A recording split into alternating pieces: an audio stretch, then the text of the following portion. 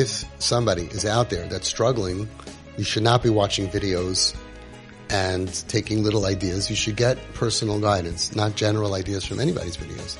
Especially if you like what the person is saying and the person is alive, you go to him. He probably has more to teach you and show you and guide you than what's on the video, which are just little pieces, segments. And especially if that person happens to not charge for his services, let's say, for example, and especially if he helps parents out because we have a fund, let's say, that helps parents. So let's say in that situation, because I got people saying, thank you so much, you're really helping me, but we're still struggling. Why watch a video if you can be at that person that you think is making sense and get proper personal guidance, or from whoever that you want to get personal guidance from?